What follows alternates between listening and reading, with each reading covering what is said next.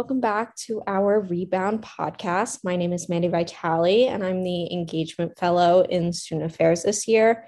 I'm taking over as your host for today to be able to talk to a very important person in my life, Miss Olivia White, a new JMU alum. So I'm going to have her come on and introduce herself, kind of herself as a student here, and then now as an alumni. Hello, hello. Thank you so much for having me. I'm so happy to be here and be on this podcast. So, yes, my name is Olivia White. I feel like I can go into the typical JMU speech like, hi, my name is Olivia White. I'm 22 years old. I'm from Westminster, Maryland, and I'm a recent grad. I graduated in May of 2021. And so with my time at JMU, I studied creative advertising through SMAD. That was my major. And then I minored in ethics, which is a combination of philosophy and religion. So during my time at JMU, I was involved in a lot of different organizations, kind of got my feet wet and everything. So I started off in InterVarsity for a little bit. I joined an ethical debate team. I got involved with Greek life for a little bit and then switched to a co-ed service fraternity. I was a part of O-Team orientation as a first-year orientation guide. I helped start a chapter of Charge at JMU, which stands for Changing Health, Attitudes, and Actions to Recreate Girls. And then I was also, I went through my mom as a leader of my mom, a leadership coordinator. So that was a really awesome experience to round out my time at JMU. That sounds awesome. I know you were a very involved student. What does that look like for you now after college? What are you up to? Yeah, so now I'm currently working as a digital specialist for an advertising agency. I'm doing paid advertising for both Google and Facebook. And then I'm also doing some social media management and some housekeeping there. I'm continuing with the theme of being busy. I just created my own fitness coaching business. So I am now a business owner. And then I also do photography on the side as well. So I'm staying busy. I'm keeping my plate full and just trying to, stay busy in this new time, definitely is a transition, not having things kind of laid out for you. I think going from high school to college is crazy because you're making your own schedules and choosing your own classes and picking your own path. And then you graduate and you're like, wait, every single day I get to pick what I'm doing next and I decide every single part of my future. So definitely a lot that goes into it, but trying to keep that structure and organization. Yeah, it's definitely weird being out of college because, yeah, we do get to make our own schedules, but I still get myself like caught in this routine. I'm like, wait, no, like I don't have to be doing this. I literally get to choose. I don't need to be stuck in this rut. There's so much autonomy and you really don't know what to do with it at times. You're like, oh my gosh, like I can do anything. There's too much to do. Yeah, but still, of course, never enough time to do anything somehow, but that's just life, I guess. Okay, so going back in, you clearly had many involvements, and if anybody that knew you would call you a very strong leader on this campus, that is definitely one of the legacies that you left. And kind of looking at your college experience, like on paper, or like on a resume, clearly very successful, checked many boxes. But from knowing you, I know that was an extremely hard journey for you, and you overcame a lot. So if we could kind of go into that and you could bring us on that journey here. Yeah, absolutely. First of all, thank you so much. I appreciate that. And, going through college, all I was trying to do is really kind of figure out who I am and have relationships with people and learn myself and grow. And so it's really awesome that through that, I was able to have an impact on so many people. So I really appreciate that. But yeah, definitely on paper and reality are two different situations. So diving into that, I struggled with chronic pain, an invisible disability my entire time at college. And it started my junior year of high school. I just recently, 6 years later, got a diagnosis. But this whole time, I had no idea what was going on with me. I was just in pain every single day. I couldn't sit for that long. When I first was injured, I had to quit all of my sports. I had to stand in the back of a class at a podium.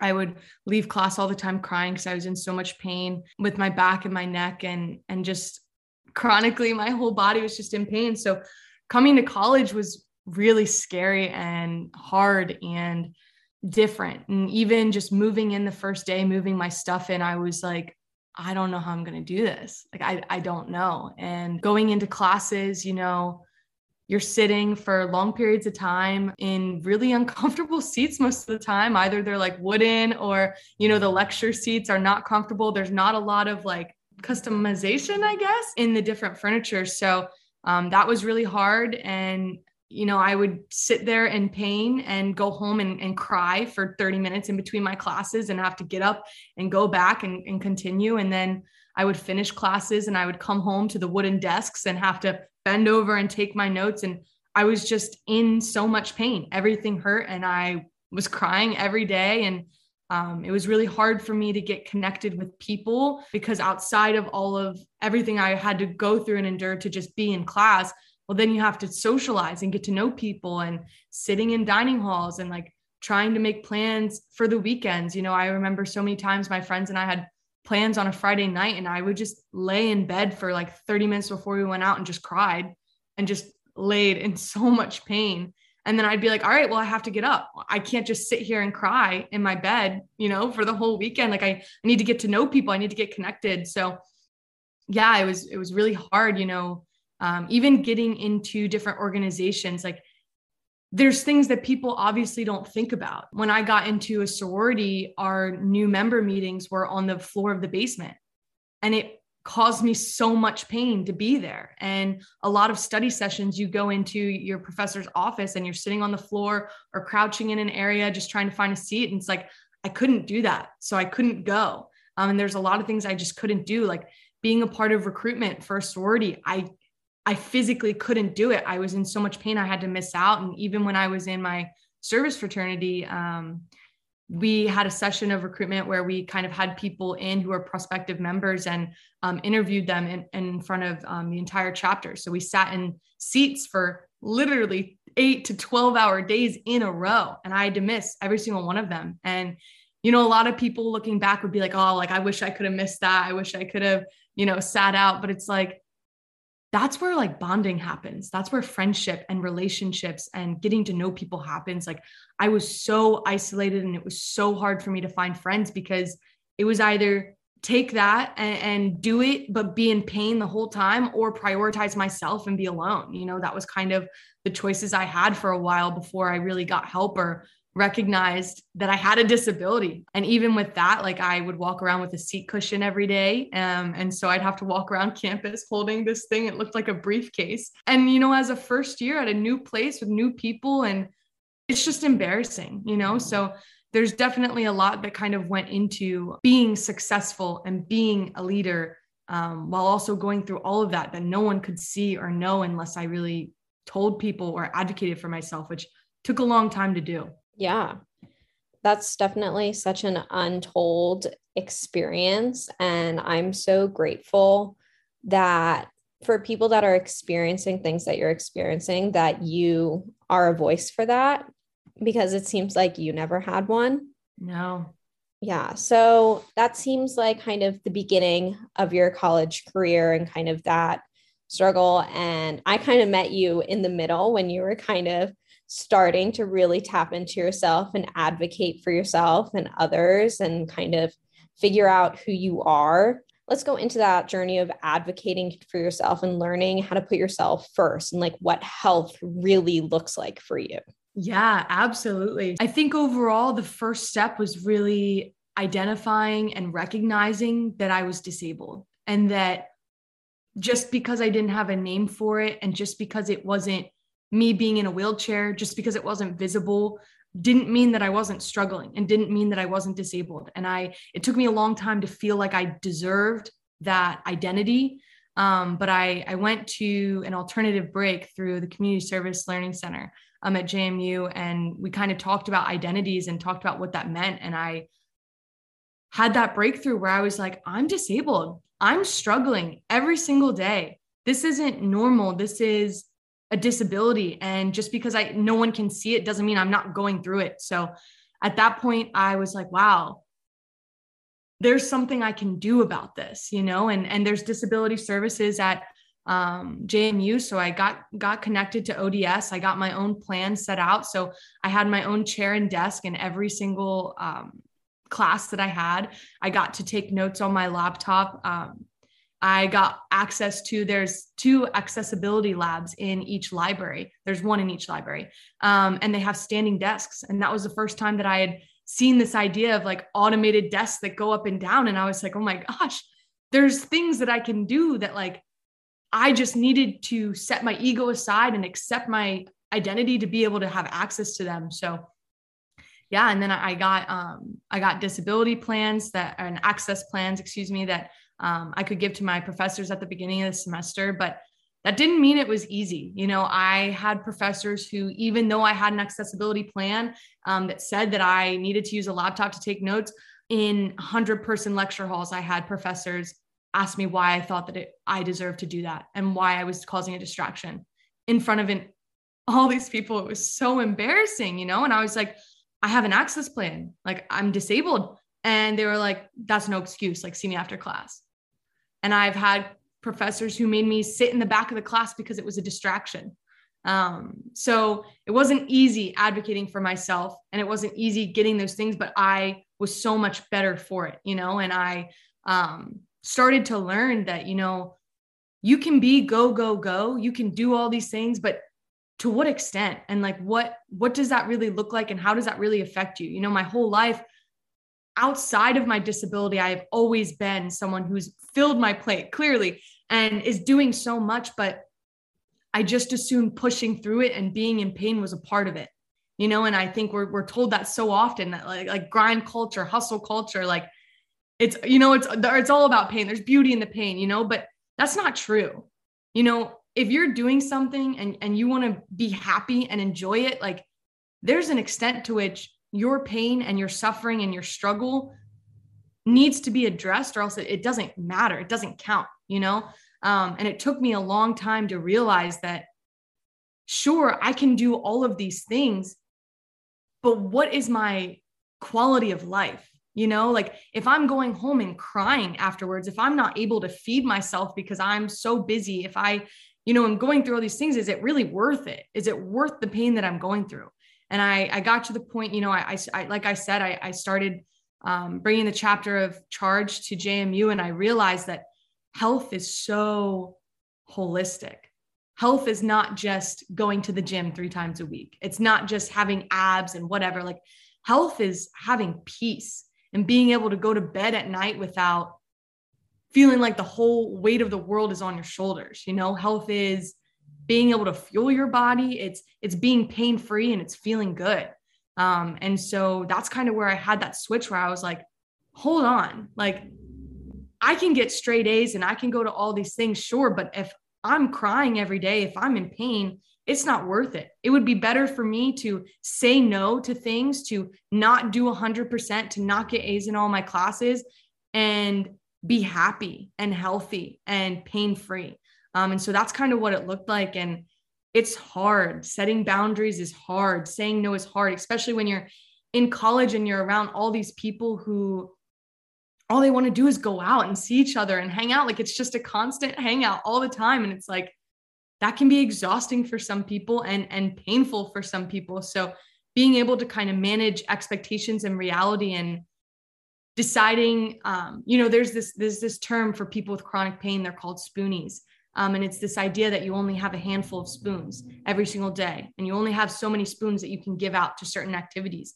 And I think that relates to everyone in general, but especially spoonies. But this idea that you only have so much energy that you can give without losing that idea of health in your life, and happiness and peace.